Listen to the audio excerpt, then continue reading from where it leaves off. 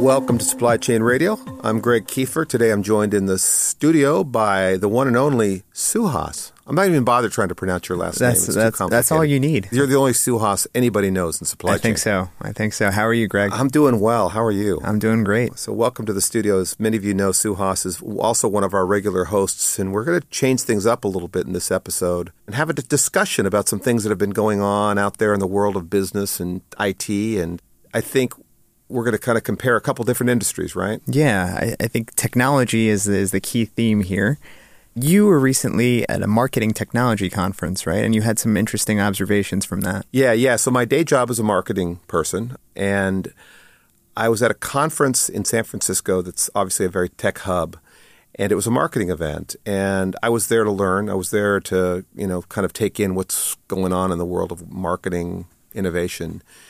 And one of the things that really struck me was how marketing has become a technology industry. It is every session, main stage sessions, all the breakouts, it was all about technology.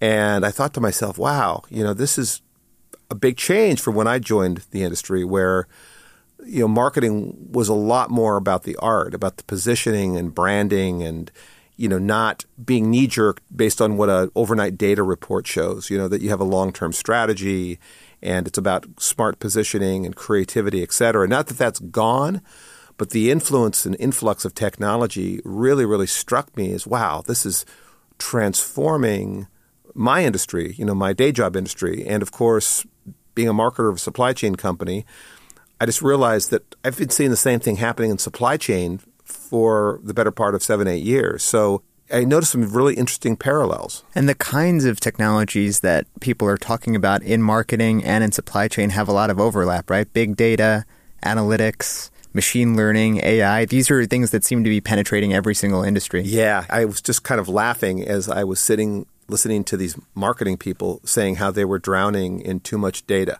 and that they couldn't glean the kind of insights they were looking for out of the terabits of information that they were sitting on. And I thought, wow, there you go. I heard that at the Gartner Supply Chain Conference 2 years ago, that very same thing.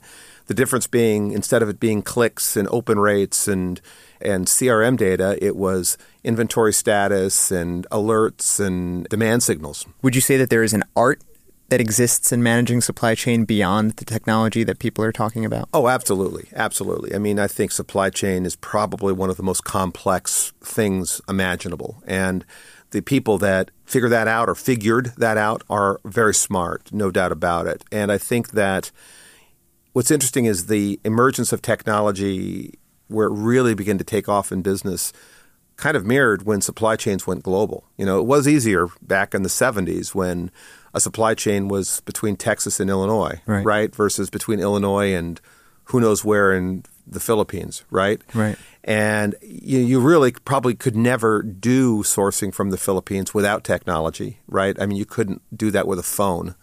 But I think that there's, natural complexity with a long global supply chain, and there's early complexity with technology. But I think technology is maturing to a place where it's going to get easier, I think. I mean, you look at machine learning and or artificial intelligence. If you think of mobile, where all the software is being built for mobile devices, what the great thing about mobile is it's a small screen, right? So it has to be simple. And we are definitely seeing that in supply chain. I mean, all of the new software that comes out has mobile versions, right? And they're looking for ways to, deal with the data, and they're looking for ways to, present insight versus just here's a spreadsheet, of 10,000 rows. Yeah, I think that's one of the interesting things with the evolution of technology and big data.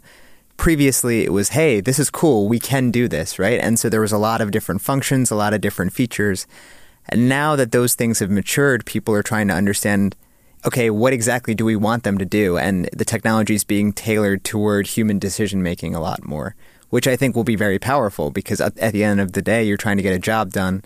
And if the technology can give you something that's useful for your job, that's what you want. That's exactly right. In the marketing world, these new capabilities are getting to really interesting concepts around how you target, for example.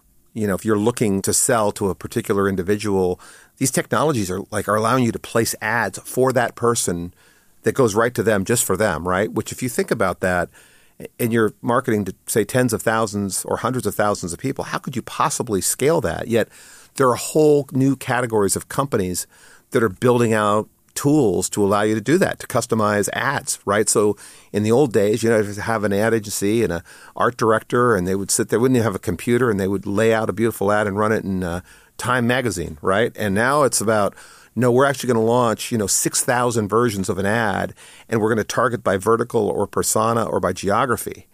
And, you see the results in overnight data reports. Now, okay, that's great, but if I get 10,000 rows in a spreadsheet, that's not going to help me very much, right? So that, that kind of that robust analytics layer is very important. And the same holds true with supply chain, right?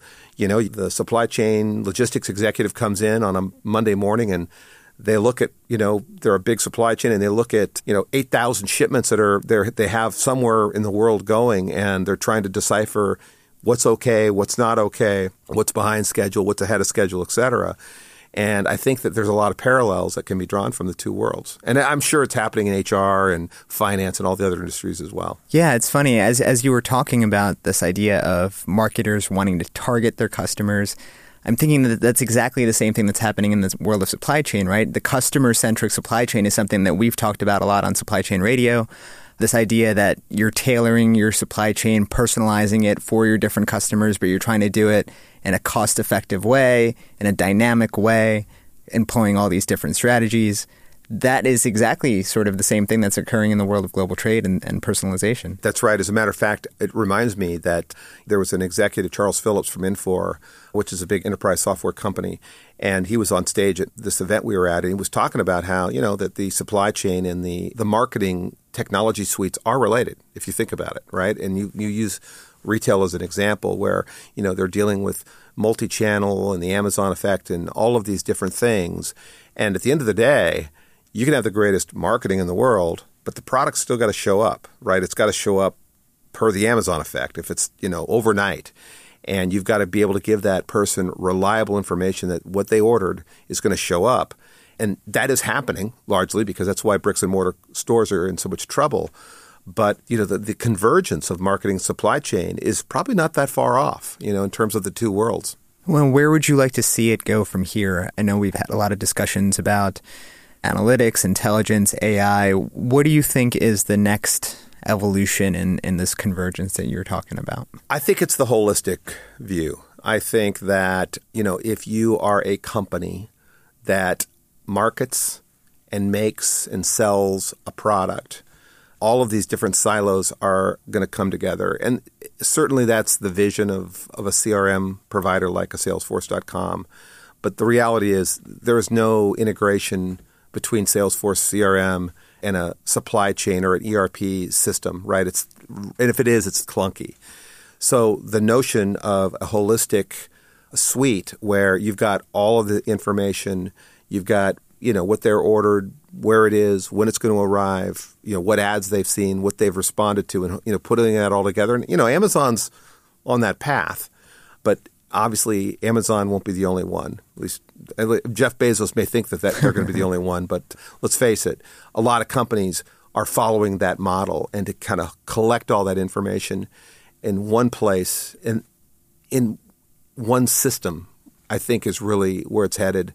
And it's got to be super simple and easy and beautiful and all those good things. And I think that's why you see a lot of acquisitions and things in the technology world. It's interesting because you mentioned Amazon, and to me, it seems like that's a great example of a company that is using technology to operate like a startup, essentially, right? And they have a massive scale, and they have many customers in all sorts of different parts of the world, yet they need to be able to innovate and stay ahead and act like a startup, and that's what they've been great at doing.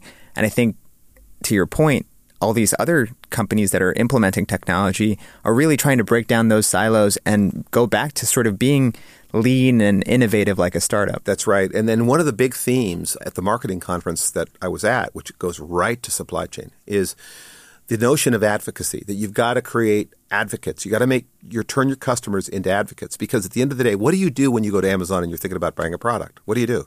Look at the reviews. You look at the reviews. Yeah. Okay. Now, yes, the product could be terrible.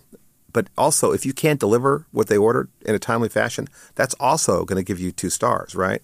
So it really is very linked. And I think that, going forward, the world of consumerism, and it's not just retail, it's anything, it's going to have to link these 2 worlds together. So certainly we're not the only ones talking about this. It's certainly the vision of some of the big tech companies out there as they continue to grow and look forward, 10, 15, 20 years. But it's really fascinating to be in the middle of this. So I'm looking forward to, kind of sitting on the side here and watching it happen and talking about it on Supply Chain Radio as we go forward. Yeah, me too. Exciting times. All right. Well, thanks, Suhas. It was good talking to you. This is Supply Chain Radio, and we are signing off.